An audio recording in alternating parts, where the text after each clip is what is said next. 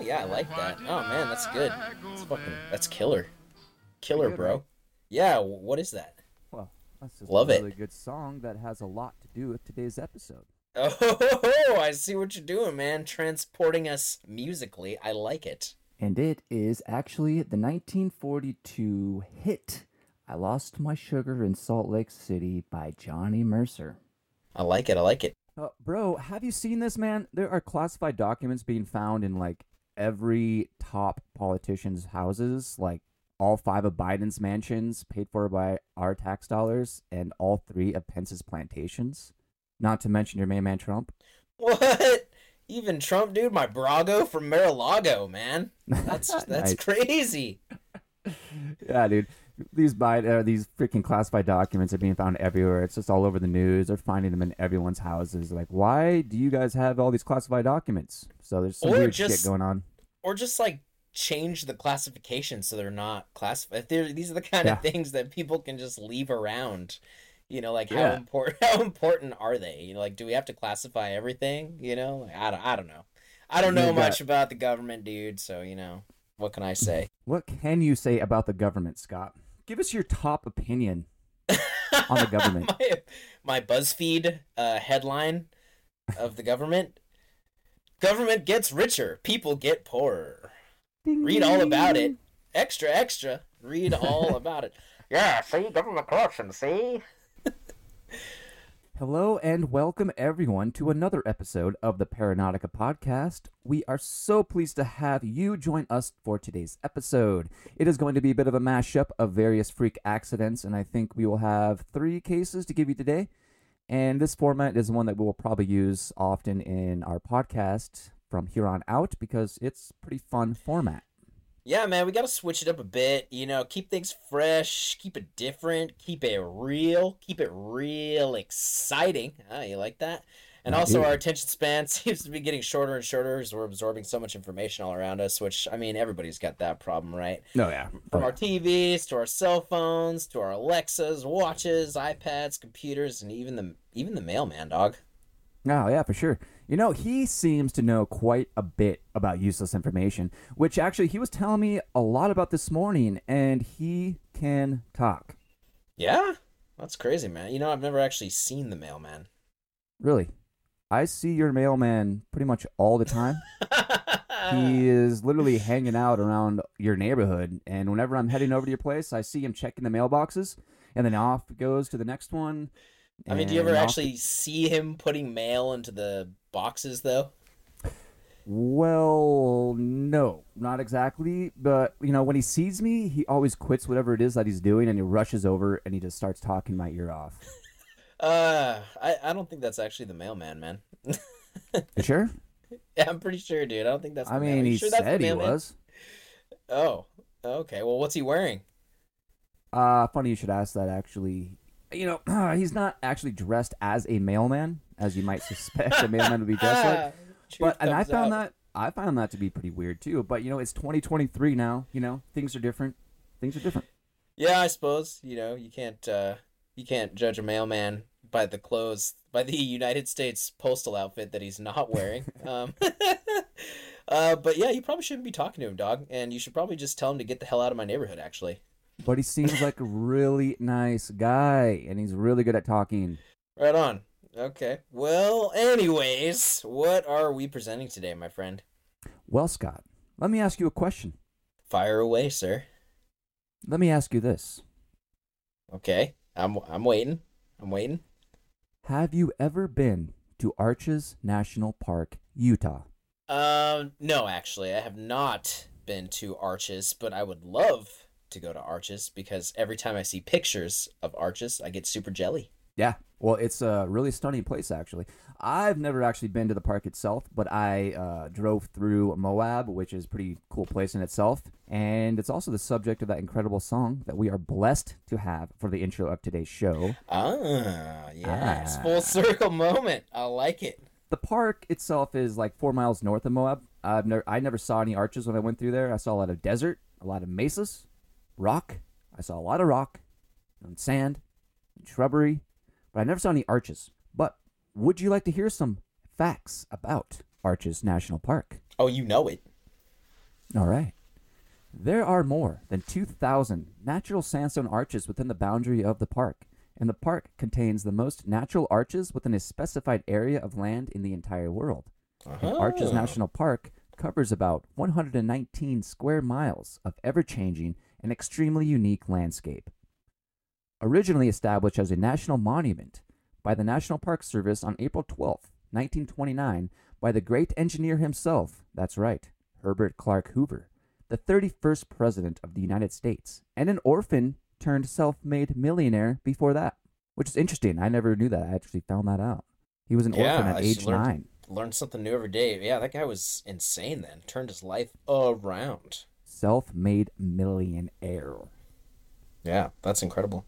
The area became a national park on November 12th, 1971, by your number 2 man after the Trumpster, Tricky Dick Nixon. Oh man, both of my heroes in the same episode. I am not a crook. Oh yeah, good stuff. I love it. And today, the park receives up to 2 million visitors each year. Around 300 million years ago, the area was covered by salt water, and as the water evaporated, it deposited a thick layer of salt that is thousands of feet thick in some Whoa. areas. Over time, and according to Christian creationists, this has allowed for roughly 6,000 years for various sediments and other materials to compress and form into rock layers. But as we know, because the most brilliant minds in the subject that we call science have always been searching for and finding new ways to calculate the age of this Earth, specifically the age of various rock samples, and currently they are using what is called radiometric dating, which is a method of dating materials such as rocks that compares the amount of naturally occurring isotopes of an atom and its decaying rates. It's also called radioactive dating and gives you rock solid results. Oh, rock solid results with radio. Oh, we're just gonna clip that out because I fucked that up. So you could just clip me out there. I'll clip that out. Over time, these layers of rock are slowly eroded away by acidic rains, which create what's called carbonic acid. And this dissolves the porous sandstone. And over millions of years, these massive formations are created. While there are many other cool geological surprises in Arches National Park, the more popular formations are, of course, the arches themselves, hence the name. But people don't just look at these arches and admire their thick, smooth, hard elegance. No. People attach ropes to these arches at the very apex of the arches themselves, at the very top, and then tie the other end to their waist. Straight rope to waist. Very primitive. Yeah. Now, they're using proper gear, of course, and once harnessed in, they run down the arch a bit and then leap off, swinging themselves down and through the arch. It's actually pretty insane, but pretty damn cool as well. Yeah, it's a little bit too many question marks. I think just one access point not properly Yeah. in there, and well, yeah, you're gonna be swinging for a long time, my friend. Swinging into the afterlife. The practice is illegal, but this does not stop thrill seekers who have a penchant to test death who stands in the distance, staring from afar. I mean, Jesus Christ, seriously, you have the one opportunity on this earth, and this is what you're doing? This is what you're deciding to do with your life? Let's get this over with. Clarissa Explains It All reruns are coming on in about 12 minutes. Death loves Clarissa Explains It All. Yeah, apparently, man. The Undertaker, he's got his flicks too. Yeah, what else are you gonna do when you're sitting down around there waiting for souls? That is true, man. Just Clarissa Explains It All reruns. Wonderful. Yeah. And in March of 2015, 22-year-old Kyle Lee Stocking was about to take such a leap. He took his measurements, tied himself into his ropes, ran down the thick, smooth, hard, rough surface of the arch and leapt, arms stretched out, back arched, and gravity did what gravity does. It always does, Coop. Unfortunately for Kyle, he put too much slack in the rope, and he plummeted straight into the 300-million-year-old sandstone below. I mean, what's the point? I need a new job. Death does need a new job. It must be really boring standing around looking from afar, waiting for people to die. Especially if it's the same thing time after time. He probably checks like arches like 2 or 3 times a day just like comes back like, we got another one due in 15 minutes. Oh, someone's lining up. Better head back. Yeah, here's another one. Yeah, it's a busy dude. Just a hot spot, you know. But statistically speaking, deaths aren't very common in this park. Not like in the Grand Canyon, where as of February 8th, 2022, there were 134 deaths. Following that is Yosemite with 126 deaths, and at number 3, the Great Smoky Mountains with 92 deaths. Arches National Park is said to be ranked the 31st most dangerous park, according to ABC News. Well, that makes sense, as Herbert Hoover was the 31st most dangerous president. Didn't he tell the American people that the economy was doing the best it ever had right as the Great Depression made its appearance or something like that? He assured the citizens that the economy was still going really strong in late 1929, and then, as we know, the stock market crashed, and then what we know as Black Tuesday happened, and that all set the stage for what we call the Great Depression. And it's bound to happen again, but I think it'll be much, much worse than the 1929 Depression. What was Black Tuesday again? I mean, wasn't that basically like the stock market was doing extremely well one minute, and then everyone thought it would keep getting better, but then it just started to randomly crash, and people began to panic and sell everything, and the banks just like didn't have enough money? From what I recall, it's like the United States, it was a very wealthy country at the time. Market had risen to unprecedented levels, and this made people really excited to buy into the market. And oftentimes, these people would borrow money to invest with, from the banks usually. This ultimately destroyed many people's lives. People kept buying and buying, though. Buy, sell. Get on the horn, Rigsby. Sell it up, buy it up, and then sell it up. Rigsby, no, Rigsby, where'd you go, Rigsby? Sell it, buy it,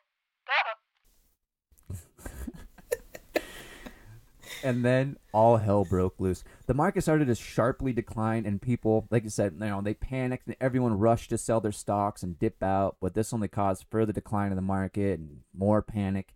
And I'm pretty sure that there was a lot of insider trading going on there by the super wealthy. The Carnegies with their steel, the Rockefellers and the Mellons with their oil, the DuPonts with their chemicals, the Fords with their vehicles, the Kennedys with their real estate, the Vanderbilts with their railroads, and the Rothschilds with their banking monopoly, among so many others. But all the middle class and certainly the lower class, they were all basically wiped out.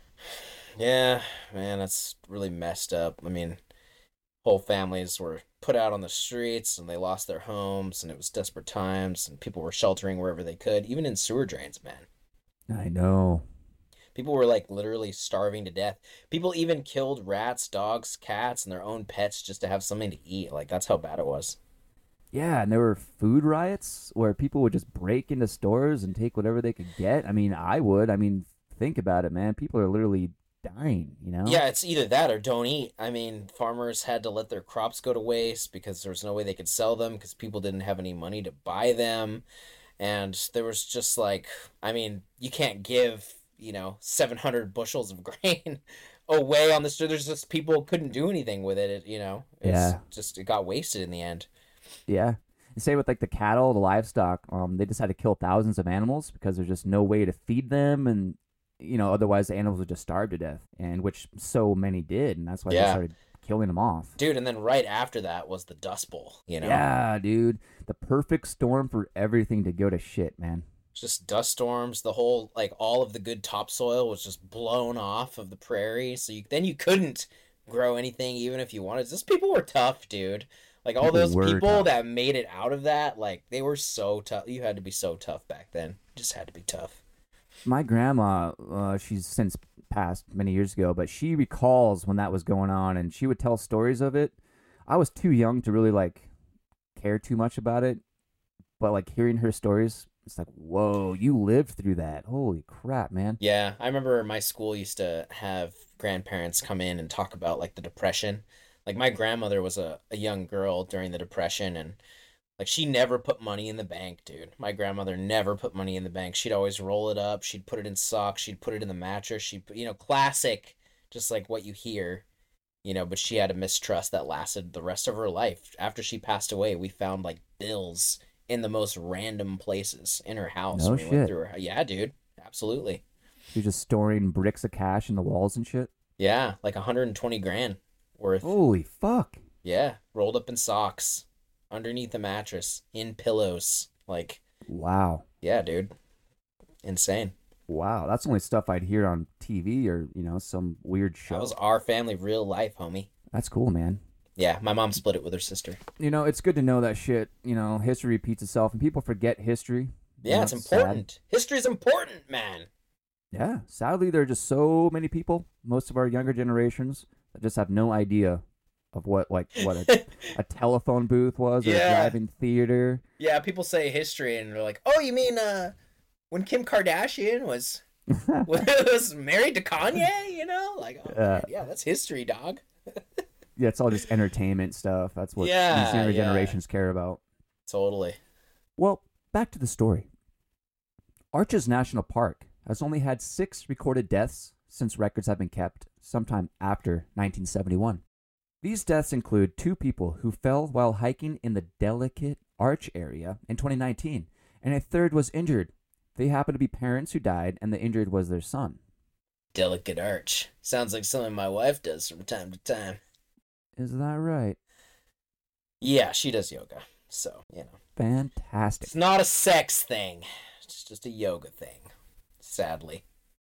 And another woman presumably fell or was struck from falling rock in the Devil's Garden area in 2022, which is also what I call my taint.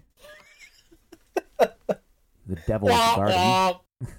Check out these statistics, bro. According to psbr.law, they have studiously compiled every available record of deaths occurring in the 423 park sites in the U.S., and I think around another 150 additional park-related areas.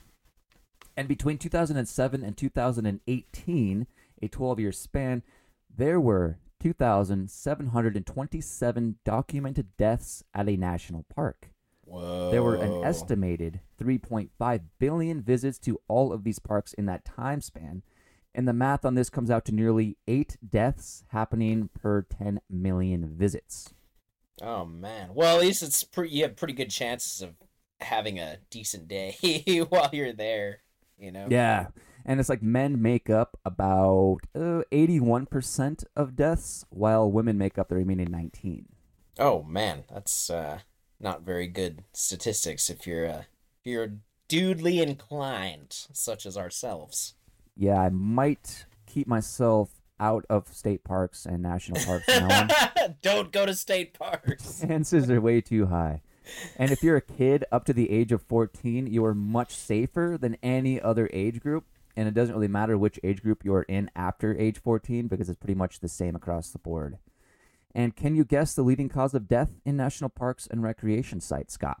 I want to say animal attacks, but I'm sure it's something, much more common like murder or suicide, unfortunately.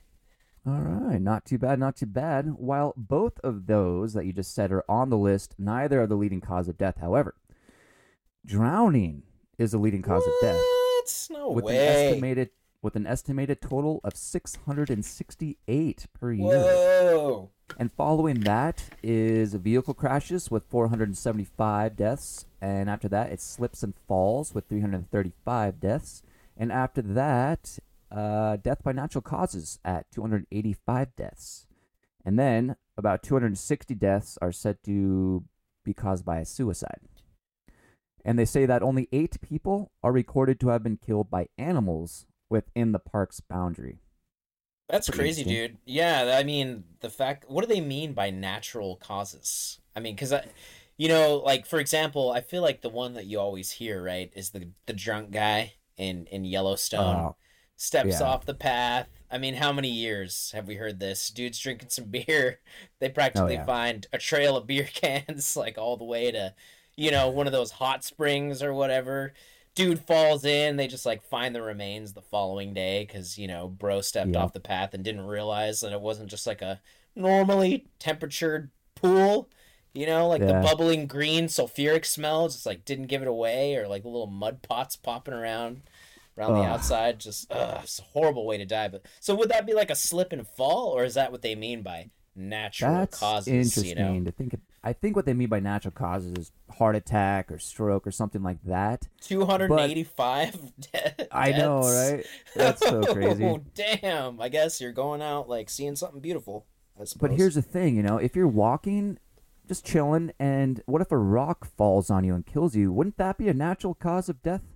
I suppose. I mean, it's definitely not a suicide or a vehicle crash or a slip and fall, so I mean, it would have to be a natural caused death.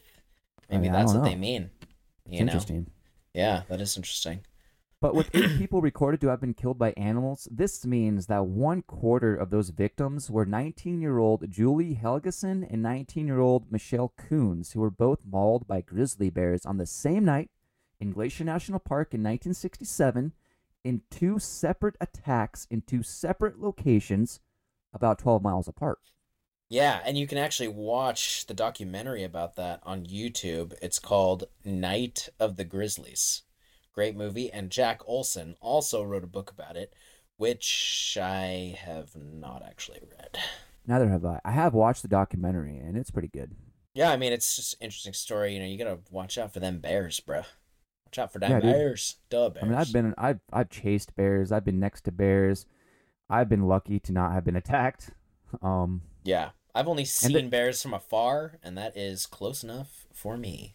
see, in high school, we'd have kegers, and at this one, we'd have them in the woods. And I think it was our junior year in high school, we had this keger in the woods. And when I showed up, all these girls were like, "Oh my god, there's a bear over there!" And I'm like, "Oh, cool, bear!" So I went over to it, and it was a chill little black bear chilling behind this log. And I walked up really close to it, like probably 15 feet from it. Took some pictures, and everyone's like, "You're fucking crazy! Get away from there!" And I was like, "Yeah, you're right." But no one was attacked that night, and Yeah. yeah, the bear was just chilling around the party, having a good time. I wanted to focus more on the death of a woman named Esther Nakahigo. All right, let's do it. Esther was 25 years old and originally from Uganda. She gained a sort of celebrity status when she worked on a fundraising project in order to help a hospital be built in an area of Uganda that was pretty much ignored by the government. She did so well for herself that she earned numerous international accolades, awards, and donations. She was granted a visa to come to the United States to continue her education and was participating in programs at the Drexel University in Philadelphia, Pennsylvania, and also at the Watson Institute in Boulder, Colorado. While in Colorado, she met a man named Ludovic Michaud through a dating app. The two of them hit it off immediately and decided to go through a wedding ceremony at a courthouse. They intended to have a lavish wedding in Uganda when they would be able to travel again, since COVID restrictions were in place at the time. Esther and Ludovic decided to take a trip to the Arches National Park to sort of get away from all the madness that the cities bring, and statistically speaking, they chose a very safe place to visit. It was also a mini vacation to celebrate their new lives together, and they could spend the time enjoying not only each other's company, but enjoying talking about what the future held for them. They visited many of the main tourist attractions, and of course took dozens upon dozens of photographs of themselves at these sites. As the day was winding down, in the hot temperatures, they decided that it was time to head out of the park. They also thought that going to grab some delicious ice cream in a nearby town before calling it a night back at their hotel room would be a perfect ending to a most perfect day. So the pair got into their silver Chevy, I think Malibu. I think it was a Chevy Malibu. I couldn't tell exactly from the pictures, but they were driving out of the park and just about to drive past the exit gates. And I'm sure you're familiar with the gates that they put on either side of a road, each being about the length of a single lane. And so when they are both closed, they could be connected at the middle and then locked together, right? Yep, yes, sir. So they have these gates at the entrance and exits of Arches National Park, and attached to these gates on either side are signs such as a stop sign and a road closed sign. So Ludovic was driving the car with Esther riding in the passenger seat. The newlyweds were as happy as could be after spending a magnificent day in one of the most beautiful areas of the United States. Life was amazing. These two had their shit together and a bountiful future ahead of them. As the couple were about to pass a set of these gates at the exit of the park, which were open to allow traffic through, an unexpected and freakish gust of wind picked up in that exact area at that exact time as they were passing through the gates. This gust of wind apparently ripped a piece of metal gate with the attached stop sign on it off of the gate itself on Esther's side. And this large piece of metal and stop sign flew right toward Esther, who was only a mere 3 feet away, albeit protected by the car. Some reports said that the gust ripped off a piece of the gate, which flew into the side of the car, but others say that the gate swung shut with immense force. But either way, this piece of metal, or the stop sign itself, went right through the passenger's door's frame and the window, and Esther was decapitated right next to her husband. She had no chance, even if she was able to see it coming. It just happened way too quickly, way too suddenly, and there's just no time to react.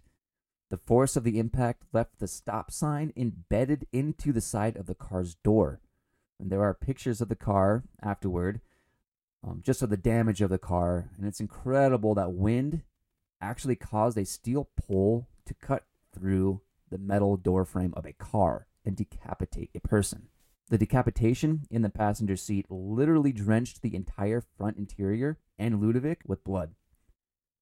Ludovic said that he knew his wife was dead when, quote, he inhaled the copper-tinged smell of blood, turned to figure out that what it was, and saw that she was dead, end quote. At that moment, the blood-soaked Ludovic jumped out of the car as it was slowly moving, and then he sort of observed the situation and noticed that the car was still rolling down the road, so he ran up, jumped in, and put it in park before finally being able to step back and making sense of everything. Ludovic and the family of Esther sued the park seeking $270 million in damages, arguing that the national park was negligent and failed to properly secure the gate.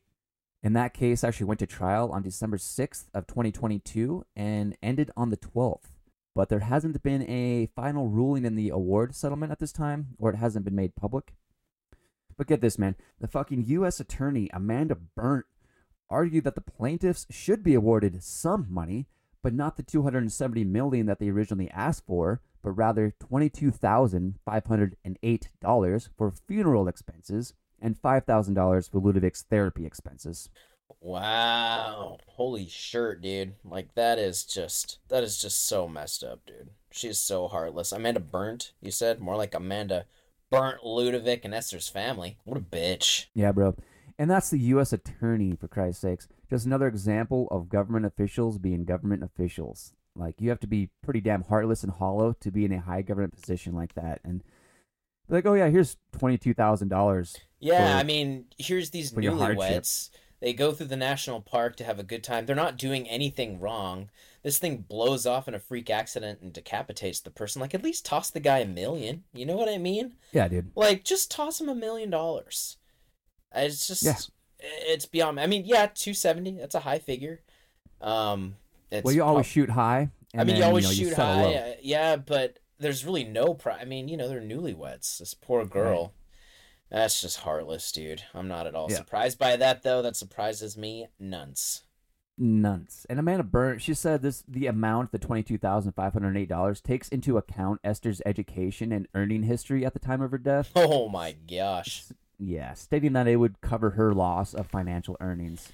Absolutely terrible. Absolutely terrible. So there was another case back in the 1980s when a man named Randy Rost was sitting in the back of a camper that was attached onto the back of a truck. You know what kind of camper I'm talking about, right? Yes, sir. Yeah, it's kind of like a gooseneck camper. No. It's one of the ones that just sit on the back of a pickup truck. Yeah. On the bed. Right. Oh, like I see what you mean. Like the whole setup is tucked in on the actual bed itself, and I was thinking it was like the metal arm hooking down, but no, I know what you mean. Yeah, I know what you mean. Yeah, and it has like little extension part that goes over the top bed of the truck. Yep. Yes, sir. So he was chilling in the camper, this Randy Rost, and someone else was driving the truck. And it's at night, and they were traveling down a dark and winding road in Stanislaus National Forest. I think that's how you pronounce it, Stanislaus. And the road is more narrow because of the thick foliage that was growing on both sides of the road, making it all the more difficult to navigate. And similar to our last story, there was a gate, but this gate, it was painted dark green and was partially hidden by the forest flora, and it had no warning signs or markers, and it was located on the curve of the road, and its crossbar was extended directly into oncoming traffic.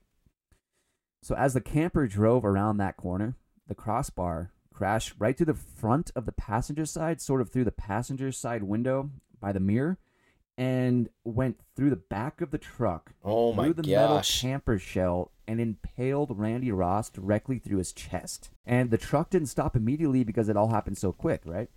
And so the truck continued going. So with Randy impaled on the gate and the truck continuing to go, he then crashed through the back of the metal camper, which only forced his body to be pierced further onto the Oh pole. man. Can you imagine? No. And the truck stopped shortly afterward once the driver realized that something just happened, But there Randy was, impaled and hanging by this pole, slowly realizing the gravity of the situation. It's not that bad. Well, I'm not saying I'd like to build a summer home here, but the trees are actually quite lovely. He didn't die, though, miraculously. And was eventually rescued. I don't know how long he was stuck on the pole there, but think about... man, that's so crazy, dude. Yeah, and think about this. This happens to you, right? You're impaled by this pole. You have no idea what happened, but you find you're impaled by a pole now. You're hanging there by it. It's just you and your buddy has to go get help now. So you're left impaled on this pole at night, all alone in the dark, in the Thick, bushy, damp, moist forest. You're bleeding. Animals know when prey is injured because they can smell blood. I mean, bears can smell blood up to 20 miles away. So you're left alone, impaled by this damn pole. Your friend goes to get help. That's sketchy. Yeah, dude. I can't even. It's so terrible. And It would have been even worse if those animals actually came up to him and started eating him, and there's nothing he could do. yeah, like the last thing you need. I mean, this guy's just turned into a human flag, and then Yeah. the next thing he sees are little glowing eyes starting to appear. Ooh, scary. Just oh man. I mean, he probably didn't care. He had a pole through him, and that's probably Yeah. mainly Just kill me what he now. was focused on at that point in time. Was just sitting there in disbelief, just hanging. Oh my gosh. Yeah. I can't even imagine, dude. And your buddy's like, just hang on, bro. I'll be right back. I'll be right back. And he stops at a couple bars to get some drinks. Yeah, just stops to get a drink of water, take a piss, Buddy's just hanging there. So Randy Ross, he was eventually rescued, and after a long, drawn-out lawsuit against the United States of America, Randy Ross was awarded roughly $647,532 Oh, wow. in 1980s money, which in Okay. today's dollars would be equivalent to about $1.8 million, roughly. See, that's what they should have given that other guy. I mean, if not more. His Ludovic, wife yeah. was literally decapitated. This guy survived. He was the plaintiff and survived. They had experienced the accident, lived through it. This other guy lived through it, but his partner did not. He'll never have that partner for the rest of his life, and they just want to toss him 22 grand in today's dollars. In today's Come dollars, on, man. Oh man, sorry to go back to that. So all that's pretty crazy, right? So now, we've been on dry land for a while. Let's leave terra firma and dive into some deep, rhythmic, powerful, undulating, glistening, wet, rough. waters. We've all heard about breathing oxygen in tanks carried on our backs while diving. But have you heard of liquid breathing? Yeah, dude. That's breathing in an oxygen-rich liquid solution, right? It's literally breathing a non-compressible liquid, which was actually first developed as part of the Manhattan Project during the Second World War, called perfluorocarbon, or PFC for short. PFC is colorless and is composed of carbon and fluorine, which when combined makes the strongest covalent bonds in nature. PFC is unreactive and biologically inert, just a purely neutral substance. So check this shit out.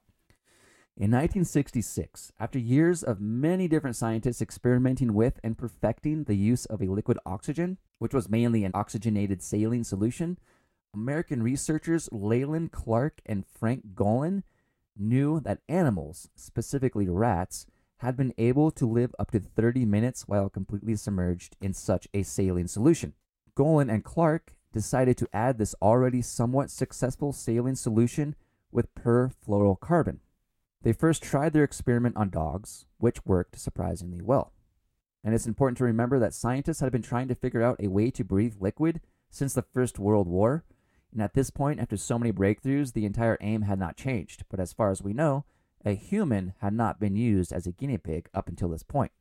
But again, human experimentation was, and still is, kept hidden from the public eye. In fact, Congress's first legislation to protect the rights and welfare of human subjects was the National Research Act of 1974. Did you hear that? 1974. And that only came after the public did find out about widespread human experimentation by the government, which had been going on for many years. Dude, we need to do a story on human experimentation, bro. We will be doing probably a 3 or 4-parter and also single episodes on specific cases for sure. Excellent. So in the early 1970s, after 3 more years of perfecting their breathable liquid solution, the 2 scientists conducted their newest experiments using the first known human test subject. The test subject was a man named Francis Folashik, who was a U.S. Navy diver and volunteered his services. Ah, yes. Rather than be slipped some LSD without your knowledge and have a handful of weird men in suits following you around taking notes. Yes, he appears to have no idea what is happening to him. He's now naked and curled in the fetal position. Oh, uh-oh. He's now rolling himself over and over while chanting that he's a baby tire. Uh-oh. Bob, watch out. He's gonna roll into you. He was given a small local anesthetic to help with the intubation, which is inserting a tube down one's throat into the trachea. Francis was then given the solution. He was able to breathe the liquid solution, but I couldn't find any information on how long he was breathing it. Ultimately, he survived, but he developed pneumonia as the doctors struggled to drain the fluid from his lungs. He went on to give lectures about his experience, and at one of those lectures, there was a certain 17-year-old boy who happened to be attending. Scott, take an educated guess at who this teenager was. Since we're talking about water things, I'm going to go with James Cameron. I'll give you some clues. It's a he, and he is a director. He directed Exogenesis, which is about a woman and an engineered man who are sent in a gigantic sentient starship to search space for a place to start a new life cycle. Raj decides to take a look around the ship. He comes across a gigantic robot cleaner. Combat ensues. He also directed True Lies. So your life's in the crapper. So your wife's banging a used car salesman. It's humiliating, I know, but God damn it, take it like a man. Terminator. There's a high probability. He took a submarine 35,787 feet down into the deepest part of Mariana Trench. No guesses? He directed Titanic. Daddy, it's a ship. You're right. Yeah, I'm still going to go with James Cameron. My initial guess. Many years later, this then 17-year-old would write a screenplay for a blockbuster movie titled The Abyss. Yes. That 17-year-old was James Cameron. Ding, ding, ding, ding, ding, ding. Woo! What do I win, man? Do I get $22,000 for funeral expenses or what? You can come back next week and help host another show. Oh, that's more of a curse than a prize. Oh, but never mind. I'm grateful. Thank you to all of you who helped me get to this moment. I'd like to thank my publicist, who is non-existent, and my supportive family, who is also non-existent. Just kidding, family. Don't kill me. No, seriously, don't kill me. Don't kill him, please. I need him here. So, dude, In the Abyss. All right, the movie is a fantastic movie to begin with. Great movie. Always loved The Abyss. Great movie. Loved it. There's a scene where they put, and you might remember this, they put a very real rat into a cage and then put that cage into a large dish of actual fluorocarbon. Yes, sir. And the rat actually breathes it in. It's a pretty incredible scene. Yeah. So in the movie, for anyone who doesn't know, the scientists doing it are showing divorced, middle-aged man, heartthrob, and all-around good actor Ed Harris what he will need to do so that he can dive very deep into the ocean without having to use an oxygen tank. Now, the whole point of scientists wanting to develop a way for humans to be able to breathe a liquid solution was so that they could dive into really great depths, right? And to also avoid getting caisson sickness, or better known as decompression sickness, or the bends, in its most general layman's term. Scott, have you ever had the bends? I can't say I've ever had the bends, but I can tell you that my body does bend. Okay, to be honest, I only get the bends when my wife is doing the delicate arching. Oh, zinger. Got you, bro. Well, the bends is defined as an illness or disorder and occurs when nitrogen saturates the blood and tissues while the body is under high pressure. And if the pressure is decreased too quickly, i.e. a diver going straight to the surface of the water from a great depth, There is a rapid release of nitrogen gas, which causes bubbles to quickly form within the blood and tissue. And if the nitrogen isn't able to dissolve within the blood and tissue, the very painful result is getting the bends. And this is why divers slowly come to the surface, often stopping at intervals for minutes at a time just to allow the nitrogen to dissolve from their blood. And if one is so unfortunate enough to get the bends, they are likely to feel unusual fatigue, intense pain in the joints, dizziness, confusion, ringing in the ears, vertigo, numbness, shortness of breath, paralysis, and even death. I actually have a couple of sides on the subject of the bends. I was reading the history of building the Brooklyn Bridge, and there's lots of accounts of when they were building the footings in the river. I mean, they didn't know these kinds of things back then. So many people got the bends. They were down in these like metal containers underneath like the pressure of the water. These people would be like shuttled down there. I forget how they got down there. I mean, I'm sorry for the incomplete history lesson, but essentially they were under in these metal things doing this work underneath the water, all this like intense banging, and they're down there for hours, and the people would come up and some of them would just like immediately fade out and start seizing and having seizures, and nobody knew what was going on, and they were like, what is happening? Like they just didn't know, like they didn't have that knowledge. And then my other aside is I was just listening to an account of a guy who's part of this team of divers living in an underwater, essentially like a large metal tank, and you know, like they stayed down there for days at a time. You can't go back to the surface if that's the case for that exact reason, because you'll get the bends. But he was talking about how to use the restroom, since you obviously don't have any kind of portable system down there. You take this bell down and you go into this like underwater thing that has essentially an air bubble under it. You pop your head up in this air bubble and you just pull your diver suit and you do your business. But fish get used to that, and so when you do that, suddenly you get swarmed by all these fish that are just like trying to feed, which is pretty gross. And he said the scariest thing he ever saw was he turned around to go back up to the surface, and he just saw this eye staring at him that was about the size of a saucer, you know, after he had done one of these bathroom trips. And it was a giant Goliath grouper down there, like checking out what he was up to, literally inches from him. And he screamed, and he came back up so quickly into the little dive bubble like tank thing they have, screaming, and everyone thought he got bit by a shark or something, and he's like, no, I just saw this crazy fish. But I mean, it was nighttime, and you just see this huge eye, dude. You turn around and it's right there. Like, can you even imagine, bro? The ocean scares me, man. It's so scary. Ocean scares me. I've swam in the ocean, and I always just felt so uneasy. It was off the coast of like California or Oregon or something.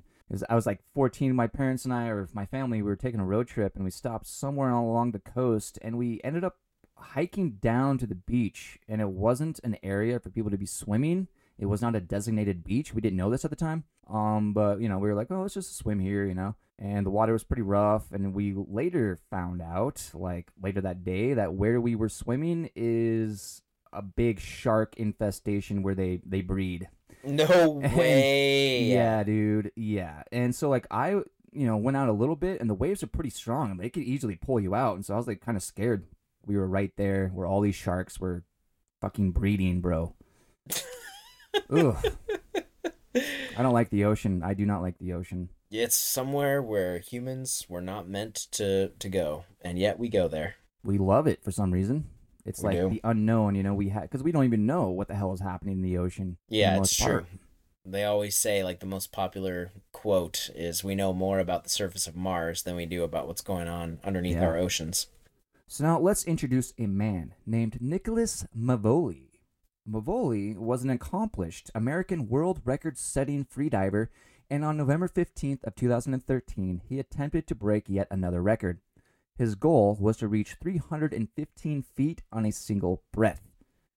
Once he reached about 260 feet, he apparently suffered a minor upper respiratory squeeze, basically, some minor lung damage.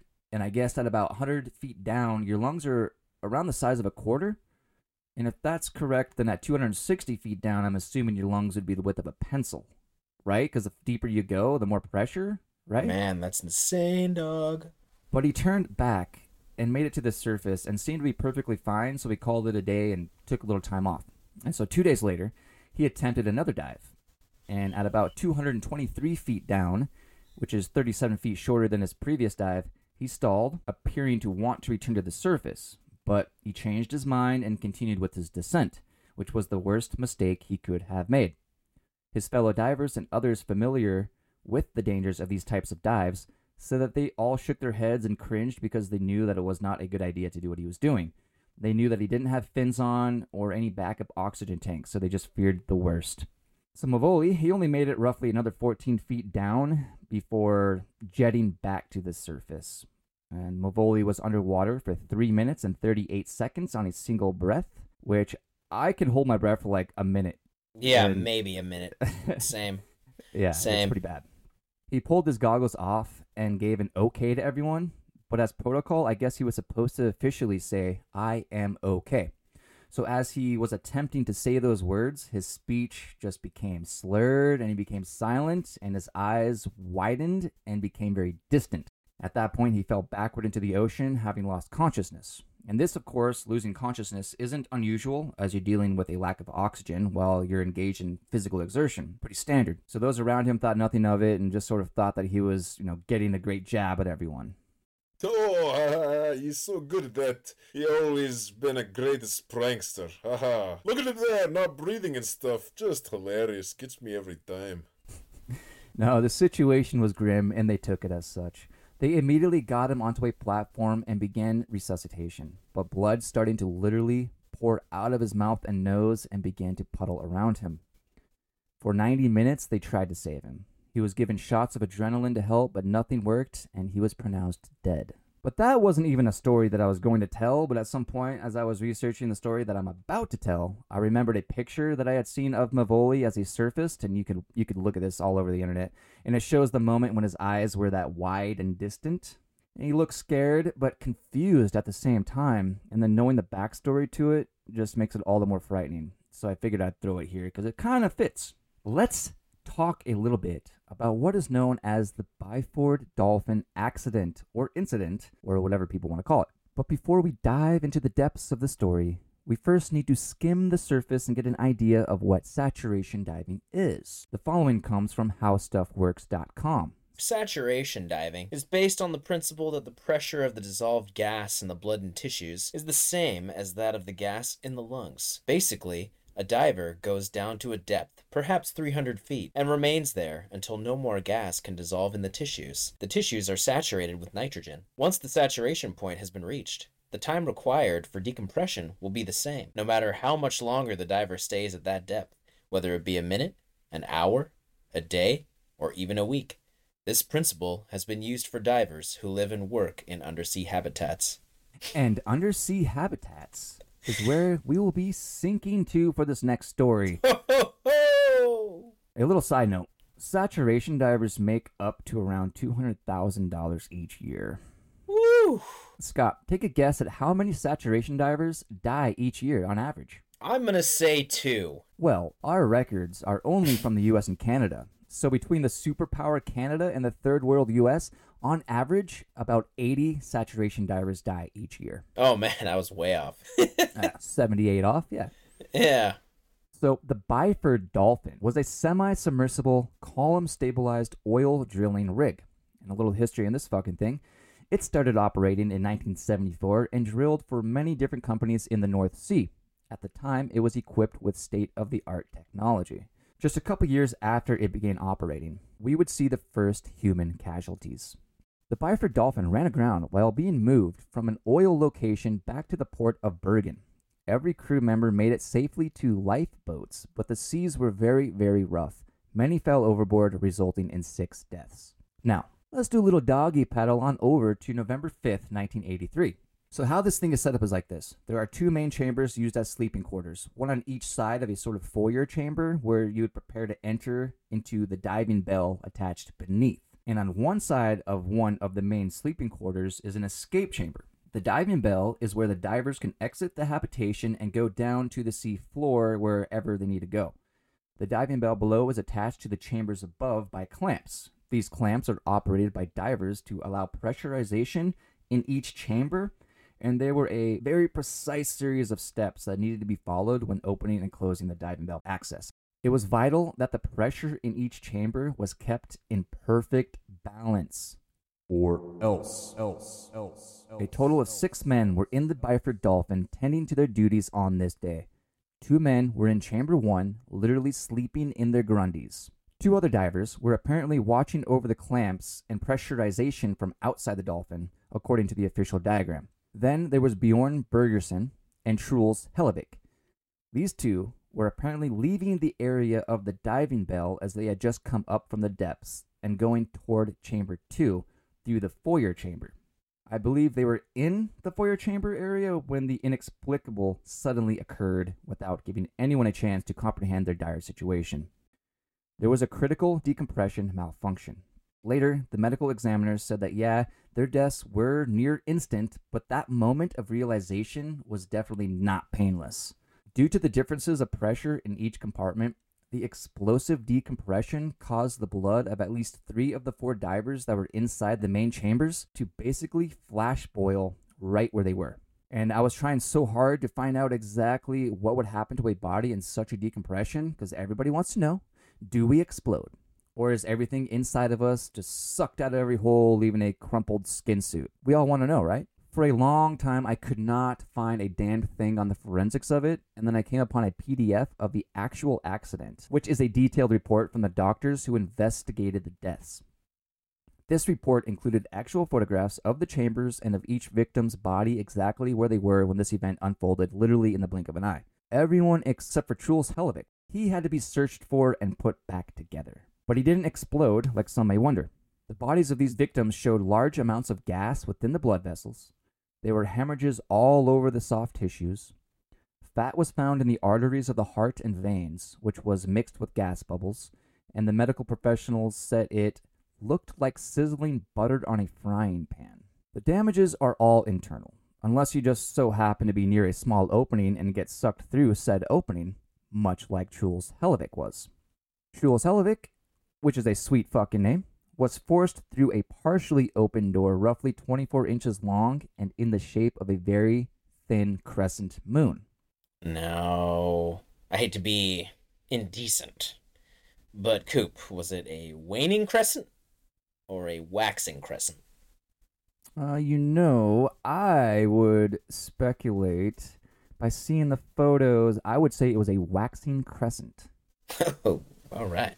The door was exactly 2 feet in circumference. It's one of those small, round doors you would expect to see in like a submarine movie, which seals off each compartment as you go through it. But these doors didn't swing open on hinges like a regular door. These doors would be pulled out and then, away from the actual opening itself a few inches and then slid over on a sort of like guide railing or something. So this door was only slightly open because Hellevik was in the middle of closing it. He just had a few more inches to close, but man, if he had closed it any more than he was able to, it would have been a whole lot messier. So what follows is a little bit about the state of his body. The top of his skull and his brain were missing. His scalp with long blonde hair was found nearby. Only the base of the skull was intact. Many splintered fragments of bone were spread about. His face was found completely removed from his head and was essentially a mask. His left upper arm was separated just below the shoulder joint. His right arm was just shredded to pieces but still attached to the body. Both hands were separated, as were the forearms. His right thigh, leg, and foot were gone, but the right knee joint itself was located. The left thigh was removed just above the hip joint. His pelvis was cut into 3 distinct pieces. On one of these parts, there was a small fragment of his small intestine attached. This report said that his penis was present, but it was invaginated, meaning that it was turned inside out or folded back on itself to form a cavity or pouch. His abdomen and back had been cut just above the pelvis and below the sternum, and was as mangled as one could imagine. In fact, the largest, most intact piece of him was probably his chest area, but it was only the skin that was left in the shape of like a wife beater. Either that or his left calf was sort of intact. So he literally was just chopped to many, many, many, many, many little pieces I being can't sucked to that little crack. even imagine. I hope it was his head first so he could just die it instantly so he didn't have to feel the rest of it, you know? Yeah, there's no way of telling, man. Anyway, his abdomen was basically a sack, as they put it. Looking from above, you could look, as they said, quote, look down through the larynx, end quote. Bob is over there like, Hey, Chuck, dude, you should come back here and look at this shit, dude. You can see right down through his larynx, dude. Well, I'll be damned. Hey, Steve, dude. Hey, come look at this, man. You ain't ever seen nothing like this, dude. obviously, all of his internal organs had been expelled and spread about the interior of the room, all but his trachea. Most of his ribs were scattered about as well. Body parts were found 30 feet away from the opening, and the investigators said that the decompression was so sudden and intense that some of Helvig's organs had no damage at all, as if dissected out of the body. After a summary overview, it was theorized by the Norwegian government, because that's where they were in Norwegian waters, that one of the divers in charge of the pressurization and clamps was at fault for releasing the diving bell before its pressure could be increased and before sealing chamber 1 from the foyer chamber. This then caused an instantaneous decompression, which killed all 4 divers within the foyer and main chambers, and also caused the diving bell below to shoot off and strike the 2 divers outside of the Byford Dolphin, killing one and seriously injuring the other. So there's only one survivor to this whole thing. But the families weren't having the government's explanation, and rightfully so. Of course, the government would avoid all responsibility and place it directly on those who died in the tragic accident. But a coalition called the North Sea Divers Alliance was formed to help protect divers, specifically North Sea divers. And in 2008, after 26 years of fighting, the Byford Dolphin accident was finally determined to be due to faulty equipment, noting the clamps as being the most likely cause. Oh, man. So they tried to do it right, and the equipment failed, bro. Bro, they were just doing their job, doing everything correctly. Oh, my gosh. That is so messed up, dude. So many reasons why I would never want to work in that sort of job. Oh, absolutely. Anywhere where you're undersea, like, depending on equipment, crushing pressures, you know. I know there's jobs that need to be done, but I'm good, man. Even like the pay is great, man, but it's like the risk versus reward. You know what I mean? Yeah, absolutely. There's people that always want to get rich quick, and they're trades guys, and they're like, oh man, I want to be a underwater welder, because they get paid, over $100 an hour or whatever it is. But like you're extremely likely to die and get electrocuted or whatever it is. Just like, dude, no thanks, man. No. I want to be on solid ground. Like, even just being on solid ground is dangerous, man. Like, we're not safe anywhere, man. Humans are too frail. Yeah, I mean, there's people that work with chemicals all day, or people that work around loud sounds all day, or people that work in, like, even paint booths. I mean, you could wear, like, good masks, but you're still getting exposed to harmful... all the chemicals. Yeah, dude, just day in and day out, I mean... Well... you want to highlight some current topics in the news? Yeah, I'm glad you said something. I'm going to tell everybody about the Paul Pelosi hammer attack. Pretty sweet name, right? Apparently, he got him pretty good at least once. In the video, we can see that old Paulie, is holding a clear cup with a liquid in it, and he appears to be fairly intoxicated as he stands next to David Wayne DePape, who holds a hammer in his right hand. Paulie is also gripping the hammer just above where DePape is holding it, clearly in a defensive manner. The cops tell DePape to drop the hammer, which is when Paulie seems to step backward, loses his grip of the hammer, and that is when DePape swings with deadly intent at least once at Paulie's head. The cops rush. We don't see much after that, but you can tell that Paulie is on the floor. It fucked him up pretty good. I think he got a fractured skull. Yeah, it's definitely messed him up bad. I mean, dude comes at you with a hammer. Like, come on, What else we got? I think we have a Air Force general warns of war with China in 2025 and tells his officers to get ready. So this general, he says that his gut tells him that because both Taiwan and the U.S. will have elections taking place in 2024, that they will be occupied and distracted, which will leave Xi Jinping, the Chinese president, the perfect opportunity to strike. The general is dead serious about this and has sent memos to other commanders telling them to prepare their men for war. And in March of this year, there will be a hearing of sorts to determine the threat risk and likelihood of an attack. Oh, man. That's well, something. That'll be something great to think about. And in the meantime, we can busy ourselves with the announcement that the Trumpster is making a second bid at the presidency. No way. Yes, sir, dude. Is he? Is he? Are you going to vote for him? I'm not gonna tell you what my vote's gonna be, Coop, and I'll just I let guess you. so. I'll just let you figure it out, man. I guess we'll see, huh? Won't we on election day? I guess. I'm going to follow you into the booth. The Brago from Mar-a-Lago, dude. I love it. I love the name. Did you want to talk about this new case about Tyree Nichols? Yeah, we should definitely. Tyree Nichols was stopped during a traffic stop on January 7th, 2023. Nichols ran from officers who gave chase. They knocked him to the ground where they had him on his back. His arms were stretched out right, and two officers just started throwing punches with both their fists at his face. Jesus. And right after that, the cop whose body cam footage we have began pepper spraying him. My Cop God. with the camera leaves the area to breathe, so you know it was bad. But you can hear the other cops yelling at Nichols to show him their hands. The entire time, his hands are very clearly visible. I think they're just pissed that he tried to run. At this point, the police there's just like a 5-on-1 type deal. And then you see one of them just throwing straight haymakers at this dude's face while he's on the ground. God, Can't defend himself. He's been pepper sprayed. They're throwing haymakers. Two of the others stand him up, put his hands behind his back. The cop with the camera turns and walks away, so you can't really see the beating happening, but you hear him in pain. Like, clearly the guy's in pain. He's moaning, and the moans are becoming more faint. He's losing consciousness. The cop with the camera walks back over, and you just see multiple other police officers run up to where they now have Nichols on the ground. And the footage changes to a stationary camera, and so you can see the entire scene kind of from afar. They try to sit him up, but he only collapses. They drag him and lean him against the car.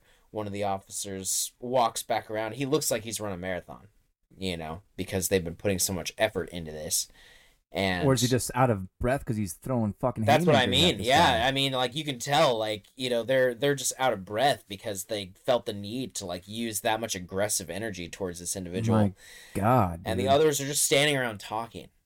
So, I mean, what we see is the camera changes back to the body camera, and you can see Nichols sitting up against the car. It's been about 9 minutes since they first gave chase. And then you see the paramedics arrive. Nichols falls over onto his left side. And then there are just various faces of various officers involved. Some people smiling, like they don't think it's a big deal. Wow. And then you see the officer appear, the one who looks like he's run a marathon. And one of the other main officers who was involved in the physical assaulting of Nichols.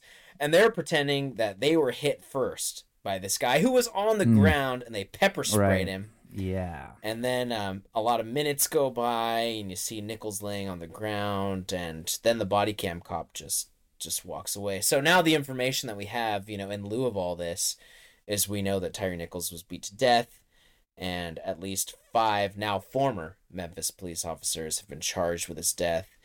Tadarius Bean, Demetrius Haley, Emmett Martin III, Desmond Mills Jr., and Justin Smith have all been charged with second-degree murder and other crimes, including aggravated assault, aggravated kidnapping, official misconduct, and official oppression.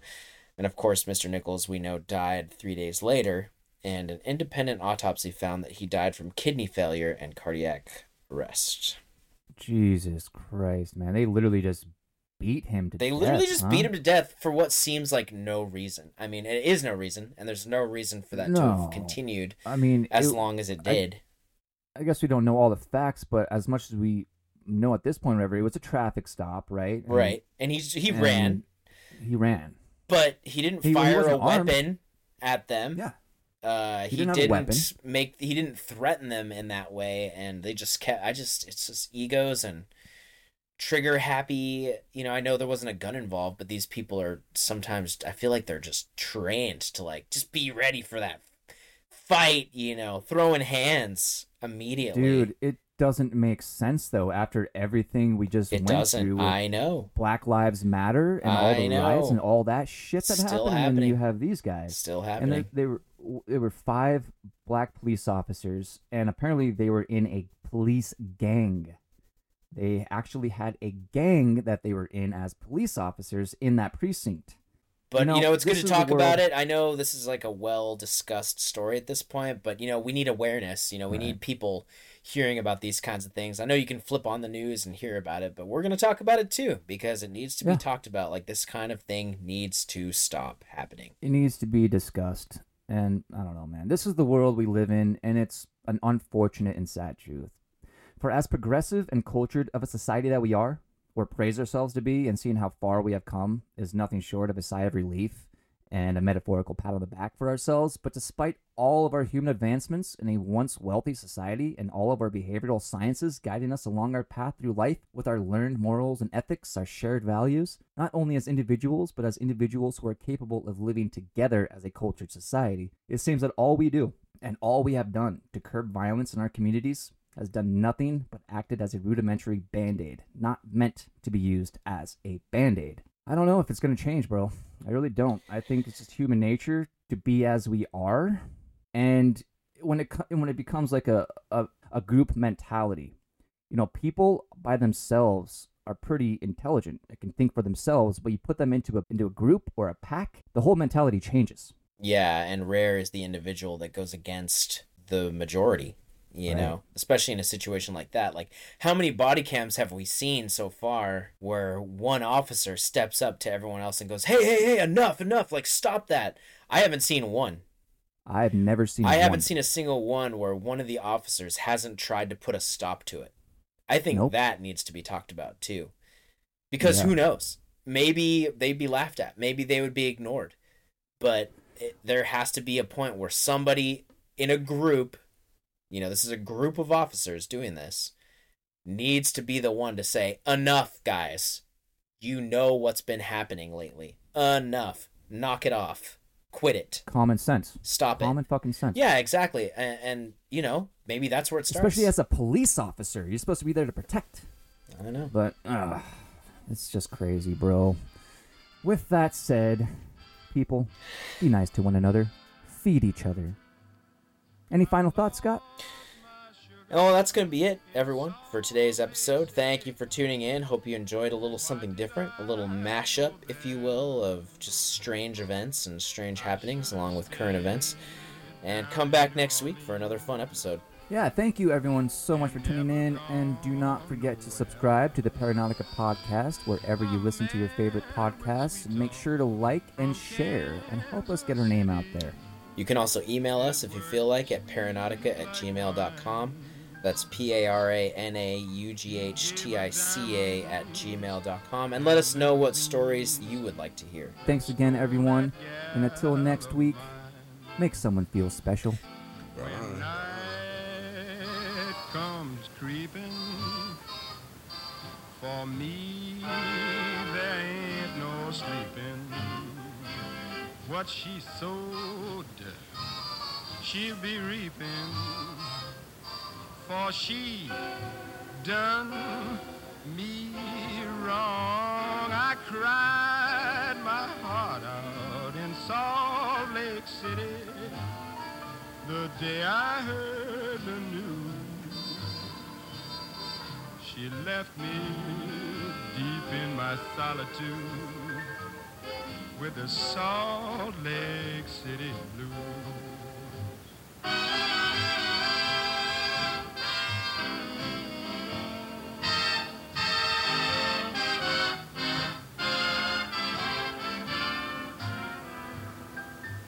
Salt Lake City is renowned for its beauty. The snow-capped Wasatch Mountains are nearby. In 1929, the factory output was $43 million. The wholesale trade proper amounted to $71,510,573. Retail trade, $92 million. There are salt beds and farmland producing principally alfalfa, grain, sugar beets, and vegetables in the vicinity. But as far as I'm concerned, I don't care if I ever set foot there again in Salt Lake City. That town is a nemesis to me. Man, I cried my heart out in Salt Lake City the day I heard the news. She left me deep in my solitude with those blues.